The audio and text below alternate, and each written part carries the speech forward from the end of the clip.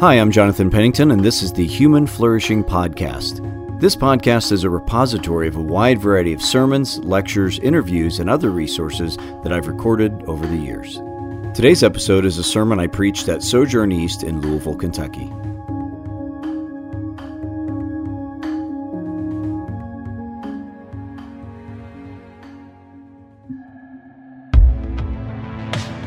You're listening to the Matthew Sermon Series at Sojourn East. In this series, we're following Jesus as he calls us to take on his yoke and experience true discipleship.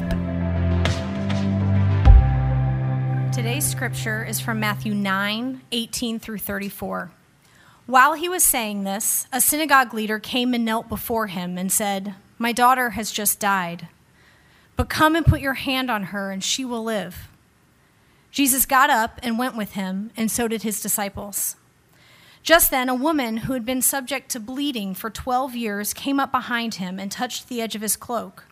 She said to herself, "If I only touch his cloak, I will be healed." Jesus turned and saw her. "Take heart, daughter," he said, "your faith has healed you." And the woman was healed at that moment. When Jesus entered the synagogue leader's house and saw the noisy crowd and people playing pipes, he said, "Go away, the girl is not dead but asleep." But they laughed at him. After the crowd had been put outside, he went in and took the girl by the hand, and she got up. News of this spread through all that region. As Jesus went on from there, 2 blind men followed him, calling out, "Have mercy on us, Son of David." When he had gone indoors, the blind men came to him, and he asked them, "Do you believe that I am able to do this?" "Yes, Lord," they replied. And he touched their eyes and said, "According to your faith, let it be done to you."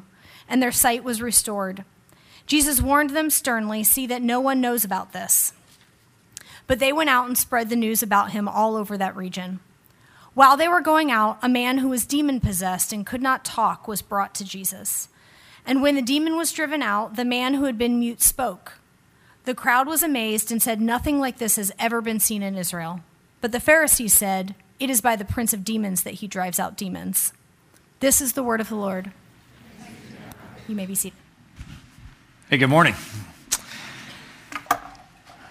You know, I love stories, and so I read a ton of fiction all the time. Great stories surround my life, especially through audiobooks, whether I'm doing laundry or in a carpool line or walking to a coffee shop or doing yard work. I love for my heart and mind to just be immersed in great stories all the time. So much life there for me, and I'm sure many of you are the same way. Now, I read all kinds of stories. I read science fiction, historical novels, fantasy, contemporary dystopias, mythology, multi-book series, short stories. As long as it's well-written and engaging, I am totally happy. But there's one genre, one type of story, one family of stories that I find particularly haunting.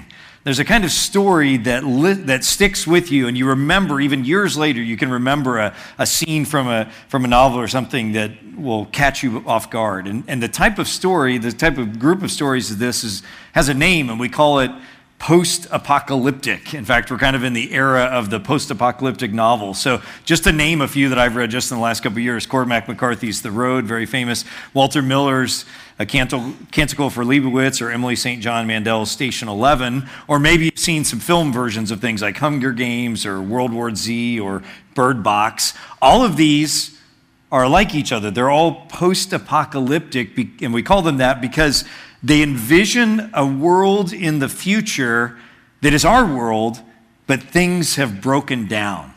And as a result, everything has changed. Life as we know it is disrupted and broken and radically distorted. And there are always stories about people trying to figure out how to live in this very unsettling place.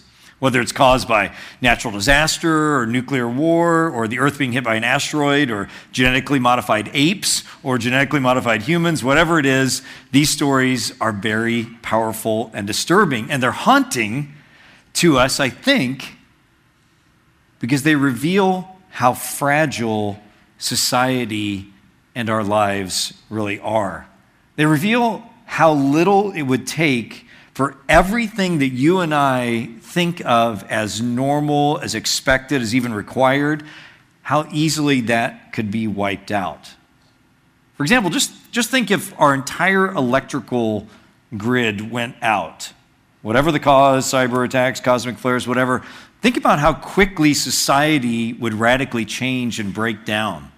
How dark it would be at night, the inability to cool food, all the medical equipment that's dependent on electricity, water treatment plants, security systems, Instagram, right, and TikTok. All these things would be gone. And maybe in the first service, some people applauded at that moment. Maybe that'd be positive.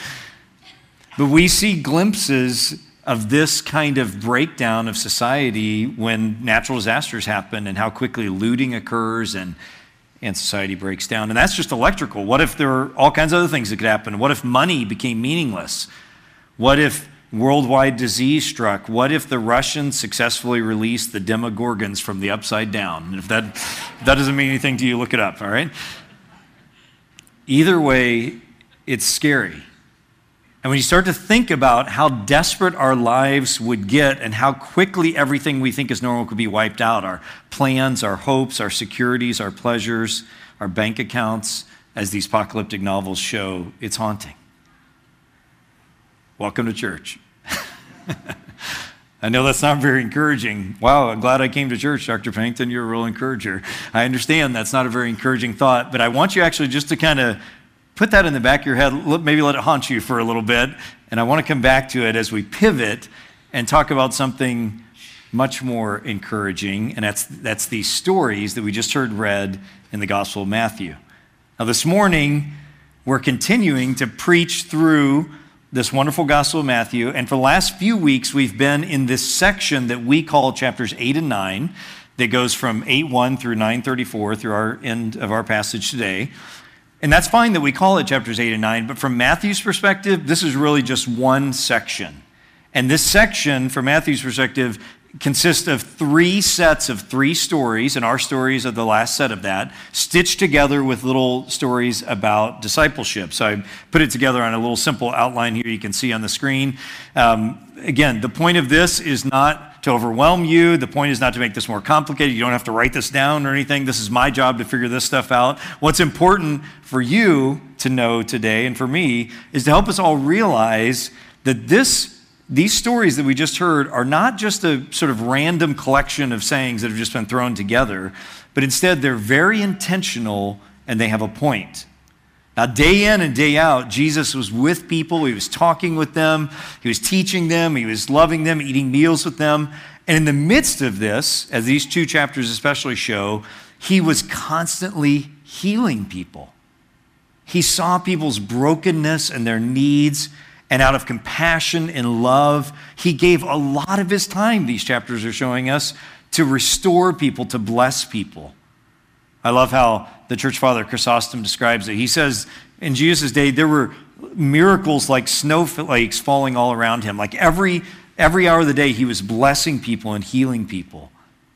And these stories that Matthew gives us are really just a selection of all those day in and day out things that were happening. They're a representative collection that have been sort of curated and crafted into these 3 sets of 3.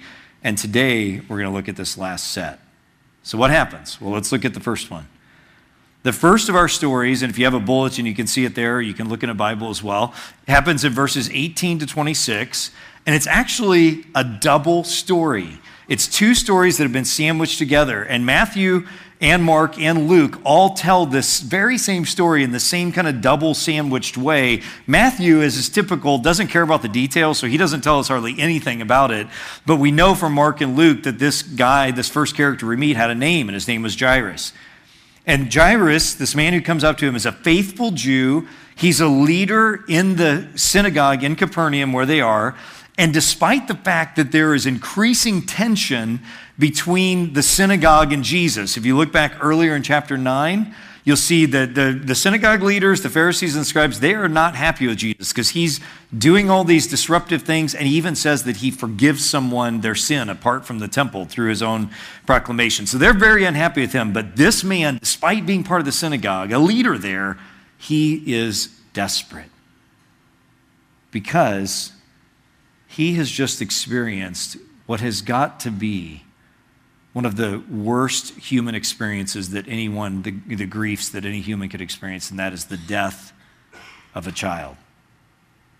And so in the midst of this grief, probably even because of this grief, He's desperate, and he believes Jesus can help him. So far, we've seen Jesus heal people after people, hundreds of people, perform amazing miracles, but this is really next level. Because so far, he's healed very sick people, but this girl is already dead. And yet this man has enough desperate faith to go to Jesus on his knees and ask him to come. If you just come and touch her, she will be raised up. So Jesus stops his teaching. He's teaching, right, in the verses before this, and he starts following this man to his house with all the disciples and the crowd pressing around him as always.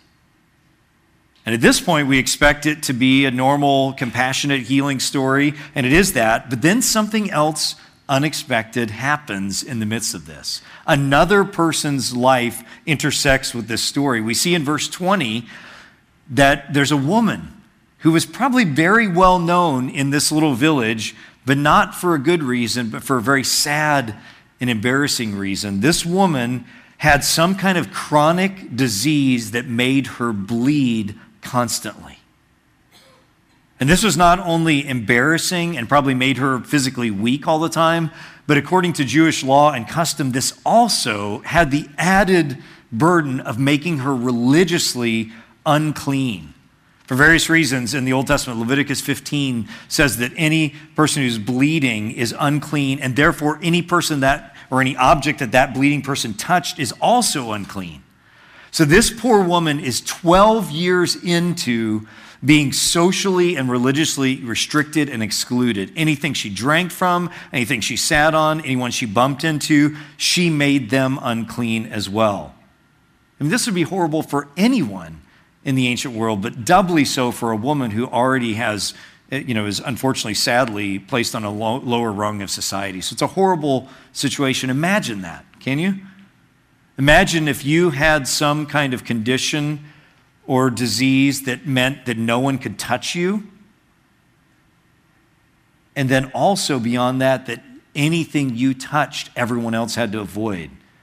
To sit anywhere in public, you couldn't touch anything, not just for fear of germs, but even with this added religious element to it as well. Just think about the loneliness, the sadness, the grief of this horrible situation that this woman's in. So here she is. She hears there's this amazing miracle worker, Jesus, that touches people and heals them. Maybe she was right there when she heard this synagogue leader come up and ask on behalf of his little daughter that Jesus would raise her up. And she thinks to herself, Jesus can raise the dead. He cares about a young girl and is willing to even take time to help. Maybe there is hope for me. I won't dare approach him, but if I can just kind of quietly get through the crowd, and if I can just barely touch, and even if I could just touch his garment, maybe I will be healed. And she does. And totally unexpectedly, in the midst of this crowd, Jesus stops and turns and looks right at her. Take babkas.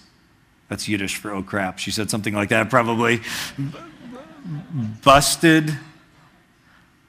She's in big trouble now. Not only has she been in this horrible situation, to her inability to imagine, it's gotten worse. Now the one with power is actually turn and look at me, and I am in big trouble. But then look at verse 22. Jesus turned and he saw her and he said, "Take heart, daughter. Your faith has healed you." In that moment, the woman was healed. So rather than a rebuke or a rejection, the only thing this woman has known for these last 12 years, Jesus kindly and lovingly looks her in the eyes and speaks peace to her. Rather than being condemned, she's commended. This whole crowd who probably knows who she is and avoids her religiously, now instead of her being condemned, she is upheld as a model of faith, and then immediately she feels in her body that she has been healed. Now our story could end there, but it doesn't. Then Jesus goes on to the synagogue leader's house to care for another daughter. And he enters the house, and there's this commotion. There's a loud, noisy crowd and people weeping because of this little child's death. And certainly many of those people would have been family and friends, but we also know from Jewish custom that many of these would have been professional, hired mourners. The Jewish tradition at this time was that, according to the Mishnah, that even the poorest people had to, quote, hire not less than 2 pipe players and 1 wailing woman. And I know it sounds weird to us, but if you start thinking about it, every culture has kind of weird death customs. We have plenty of weird ones too, right?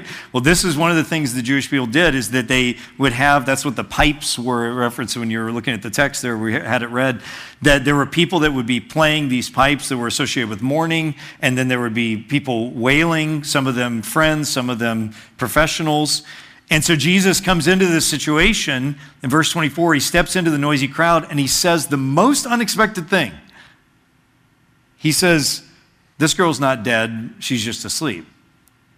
Well, everybody knows that she's dead. There's no doubt. And in fact, Matthew's already told us that she's dead. Jesus knows that she's dead. He's not questioning that. So why in the world would Jesus say, she's not dead, she's asleep? I think one of the reasons was that Jesus, he was not a showman. He was not a performer who is performing all these compassionate healings for the purpose of drawing a crowd. His healings were not a gimmick to get people in the door so he could preach the gospel to them or something. If Jesus wanted to draw a crowd, he would have done it the opposite way. He would have said, bring the funeral bed out into the courtyard and watch this. Instead, he doesn't. His motivation is not to draw a crowd. His motivation is love and compassion. And we see several times in our stories that actually Jesus tells, in the next story we'll see here in just a second, Jesus tells them not to tell anyone what he's done. Why? Because the crowds were just getting too much. Not that he didn't care, but he had a mission to bless people and to preach and to go to the cross himself, not just to bring a big crowd around himself. And I think there's another reason probably why he did this privately and dismisses everyone. It's because one of the things we see in the Gospels regularly is that when Jesus says something, it often sounds like he's saying one thing, but he's saying something deeper and more profound at the same time. And I think that's clearly what's going on here too. When he says this girl is not dead, she's just asleep, we who can read the whole of the Gospel of Matthew from beginning to end and know how the story ends, you know how the story ends? Jesus himself dies and then rises from the grave. That's crucial to the story. What Jesus is saying here, I believe, is that for anyone who believes in him, death becomes merely sleep. That is something from which those who believe will be awakened. So while she is truly dead, he can describe her death as merely sleep because her story of being dead and then made alive is it's a micro picture, it's like a pocket icon of what Jesus himself is going to bring into the world through his own death and resurrection. And that's exactly what happens. He dismisses the crowd, he goes to the deathbed of this precious little girl, takes her by the hand, and raises her to life. And verse 26, if you look at it, is almost funny at this point. It's almost like, why even say this? Especially if Jesus is hoping not to increase his crowds. Of course, the report spread everywhere. When a once sick and then dead girl, the daughter of a synagogue leader who's going to testify about this, is now walking around again, of course everyone's going to hear about this, and the report spreads all the way down to Louisville, Kentucky today. But our story doesn't end there. We see in verses 27 to 31 another account of 2 people being healed. First, it was 2 women. Now it is 2 men who are like the dead girl and the bleeding woman, unclean and restricted from society. These 2 men who are blind. And in the ancient Near East, blindness was considered very unclean and very bad in ways beyond what we even think. And Jesus encounters these 2 blind men who they've obviously heard again about Jesus' great power and kindness, and they're listening to his words and they're following him around, and then they begin to cry out for mercy. And what's really interesting in verse 27 is specifically what they say. They say, Son of David, have mercy on us. What's really striking about this is these are the very first people in the Gospel of Matthew to call Jesus Son of David. Back in chapter 1, this was the main point, is that Jesus is the true Son of David. That is the descendant of King David, who, according to the prophets, will come and restore God's kingdom of heaven upon the earth. Chapter 1 is what that's all about. In fact, it's in the first verse of Matthew, the book of the genealogy of Jesus Christ, son of David, son of Abraham. But nobody has seen that up to this point until these two blind men see it. And they call him Son of David with great faith. And then he goes to the house. They follow him in there, crying out for mercy from him. He talks to them and says, do you believe I can do this? He's drawing out their faith, just like he did with others. And then reaches out, touches their eyes, and they can both see. And again, look at verse 31. He tells them not to tell anybody, but fat chance of that. Again, they of course go and tell everyone what happened. And then finally, one more story to conclude this little triad that caps off this intricate and intriguing set of 9 stories, really, in Matthew 8 and 9. It's so short, let me just read it for you.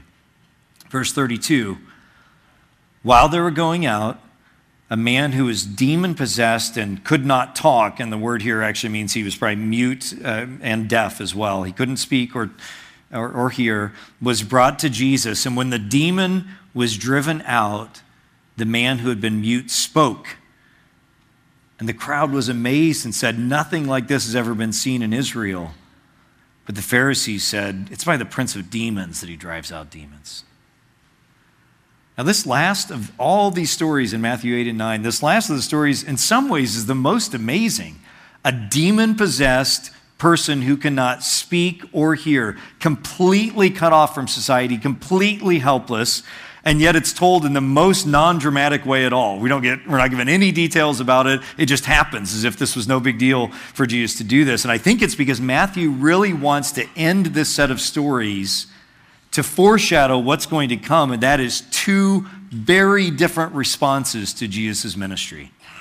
On the one hand, you have the crowds, the regular people who see this. They don't have any prejudices against believing in Jesus. They are in desperate need, and they say nothing like this has ever been done in Israel.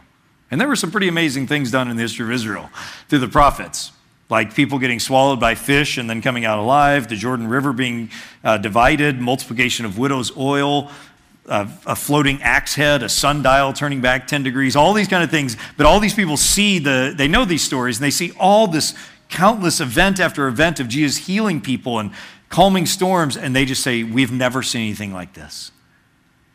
But there's another reaction too, and you can see it there in the Pharisees, the opposite. They say, Jesus is demonic. I mean, it's desperate. It is a desperate attempt because they cannot fit Jesus into their preconceived notions, and so they just have to write him off. And again, that's very important sort of foreshadowing for what's going to happen in the next few chapters. So there's our stories. And I said at the beginning that these are not just random stories. There's a point to all this. What's the point? Well, what ties these together? There are a lot of things we could say. We could pull out the emphasis that each of these stories puts on faith, that every one of these people really believe Jesus is able to do this.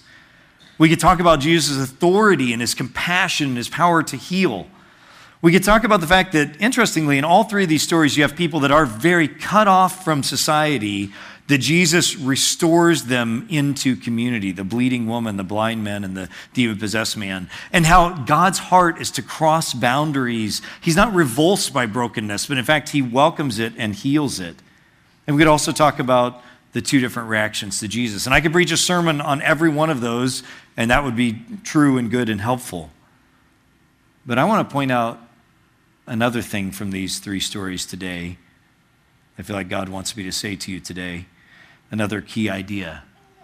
And biblical stories, it's always good to remember, are always simultaneously telling us something about ourselves and something about God. And I think that's true for these stories as well.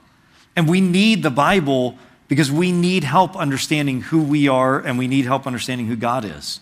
So what does this story tell us about us? Well, I can sum it up in one word, and it's the first word in the title if you look in the bulletin of the sermon, and that is desperate.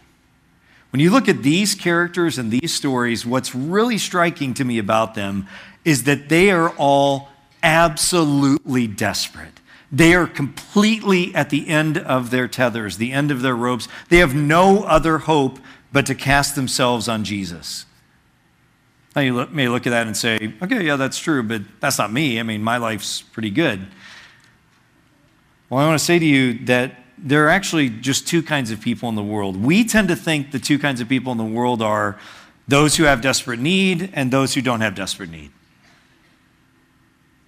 I'd like to suggest to you the reality is that the two kinds of people in the world are those who have desperate need and recognize it, and those who have desperate need and don't recognize it. That's the reality. Those who have desperate need and recognize it, those who have desperate need and don't recognize it. And now I can bring back the post-apocalyptic stories here, because what I think the reason those haunt us so much when we hear those and just begin to imagine, and maybe for some of you that causes a lot of fear. I'm not trying to cause undue fear in you, but I'm trying to say what those stories reveal to us is what our true state is. The precariousness of all of our lives is actually revealed in those stories. And again, maybe zombies aren't going to take over or whatever it is. It could be some other situation. Some of those are probably not realistic. But, you know, the reality is that for you and me, we're facing another week that could include a car accident, financial ruin,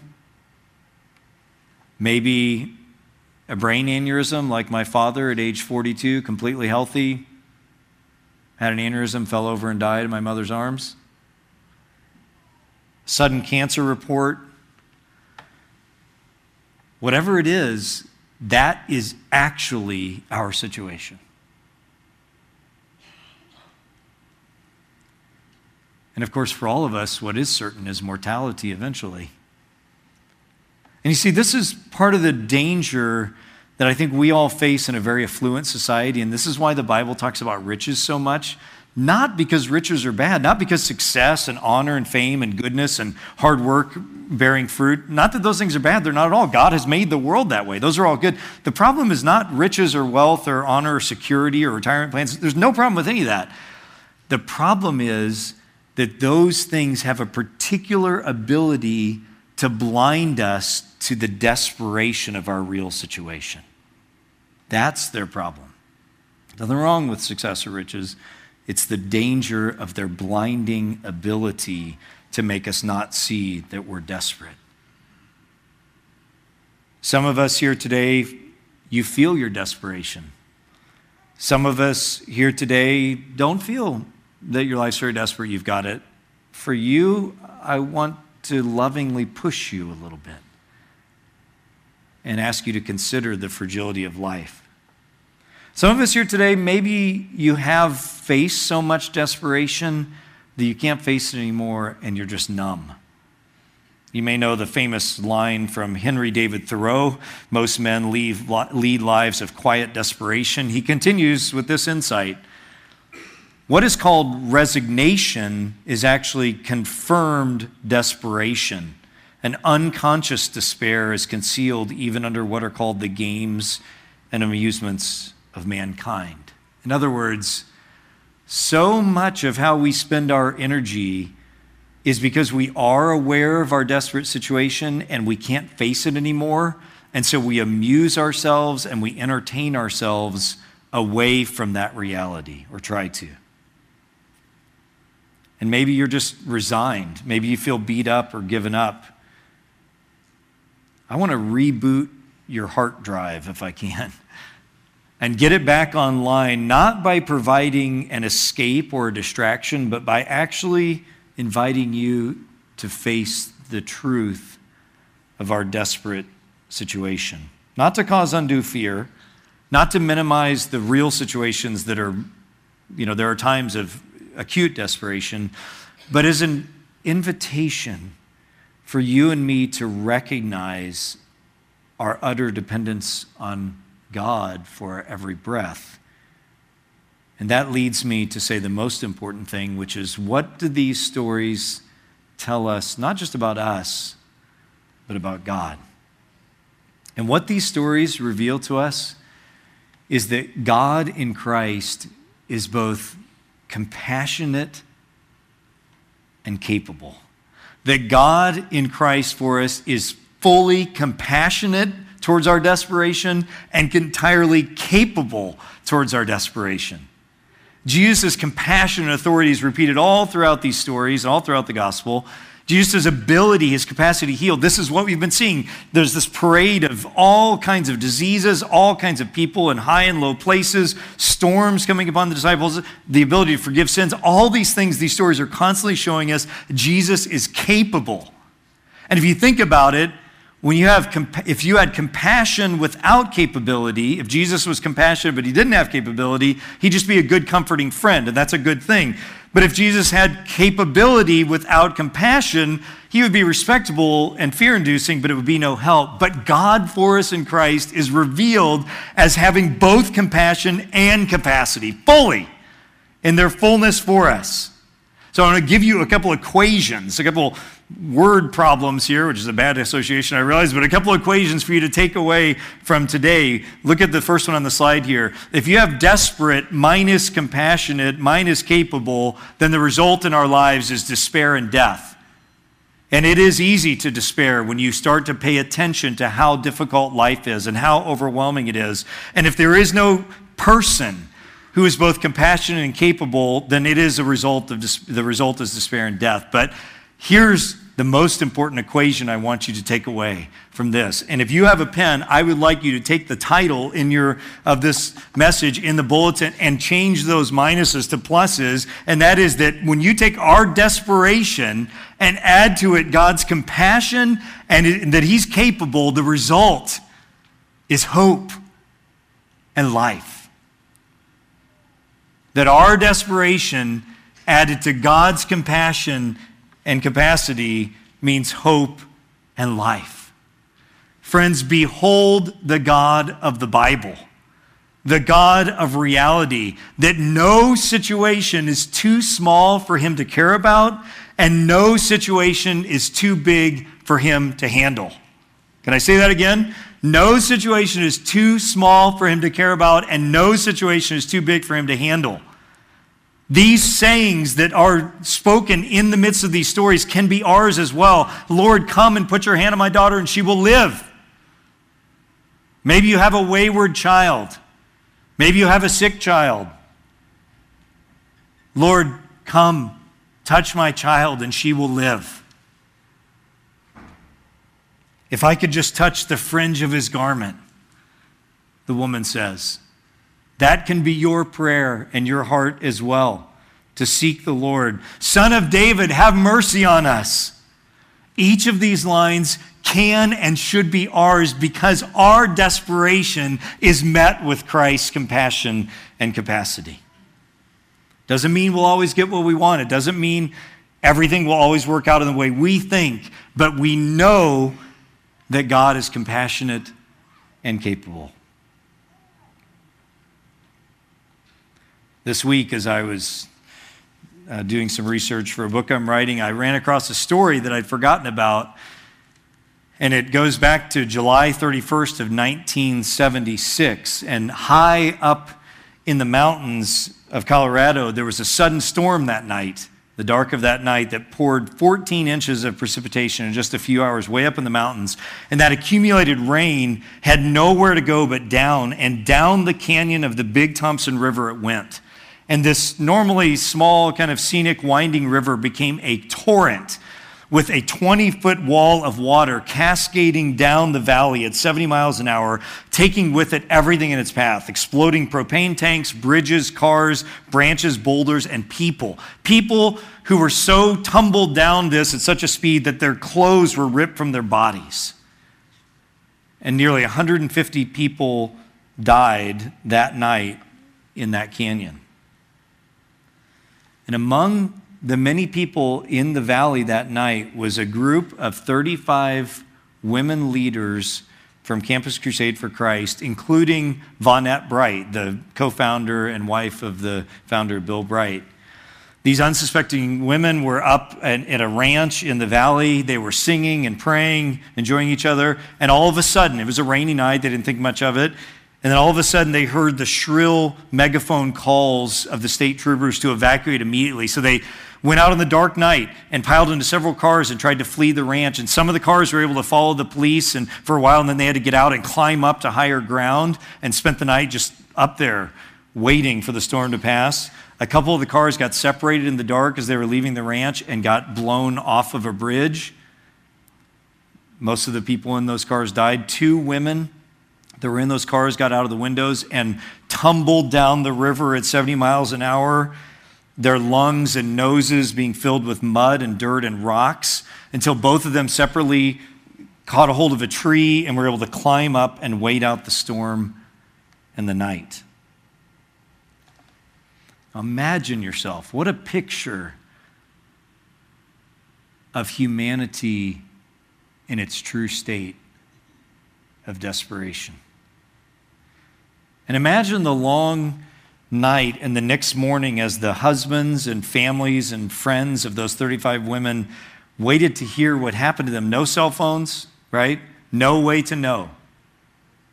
And that next morning, not knowing whether his wife was still alive or not. He knew she was up there. Bill Bright led a prayer meeting for the Crusade staff, and he was able to do so and to give thanks because in his desperation, he knew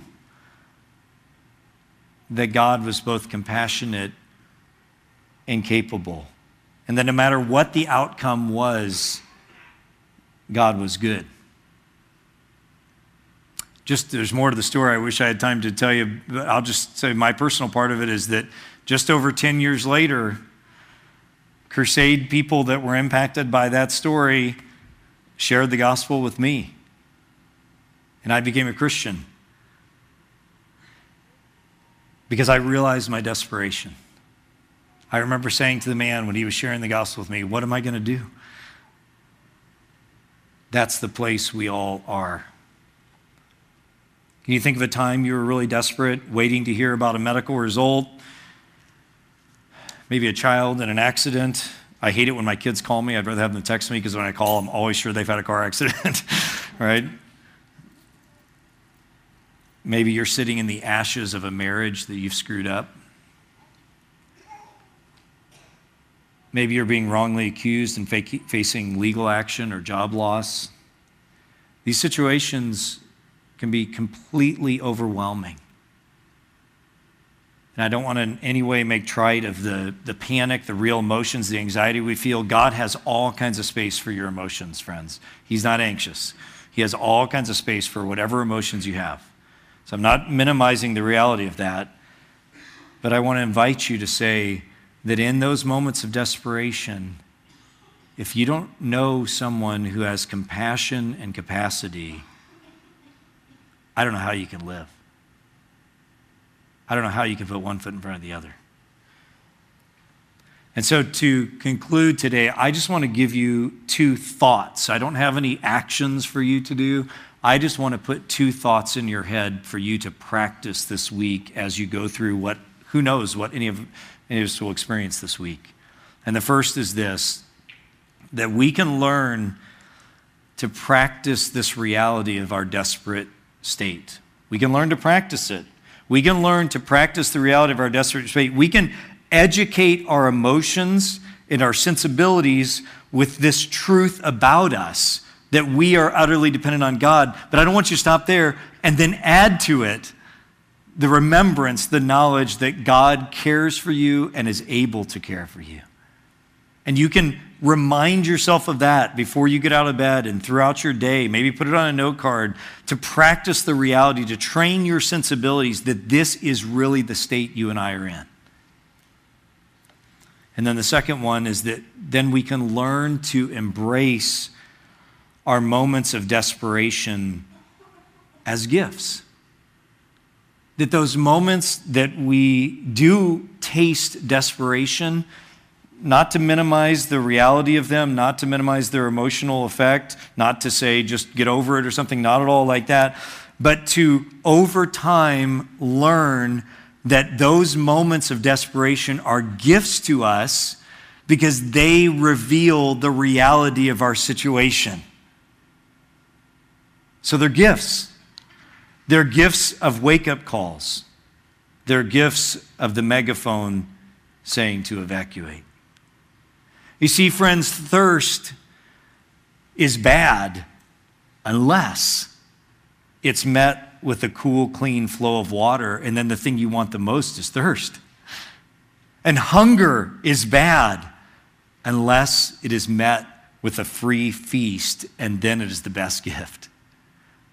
And our moments of desperation are moments of thirst and hunger so that we might eat, so that we might taste and see God's goodness. And we love to end every service, as Christians always do, by using these images that remind us of both our desperate state and God's kindness and compassion toward us. That on the night Jesus was betrayed, he took bread and he broke it right in front of his disciples as an image of what he was about to do for us. And he took a cup of wine and he poured it out and shared it with his disciples as an image of what he was about to do, our desperate state meeting his compassion and capacity. And that, friends, is the gospel. That's the good news. So I'm going to pause now, and I'm going to just invite you to a time of silence. I'd like you to just turn to the Lord with whatever is going on for you, fears, anxieties, hopes, joys. And then I'm going to lead us in a brief prayer. And the musicians are going to come forward. And if you're a Christian today, if this is your hope, then come forward and take a portion, as we share this communion together, a portion of this broken body and dip it in the poured out blood as a reminder of God's compassion and capacity meeting our desperation. Let me invite you to a moment of silence.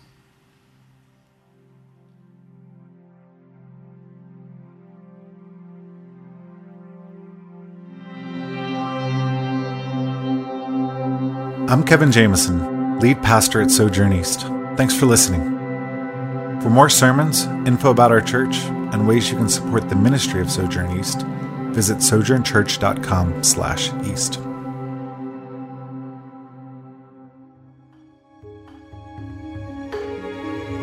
Thank you for listening to the Human Flourishing Podcast. To learn more or get in touch with me, visit my website, jonathanpennington.com.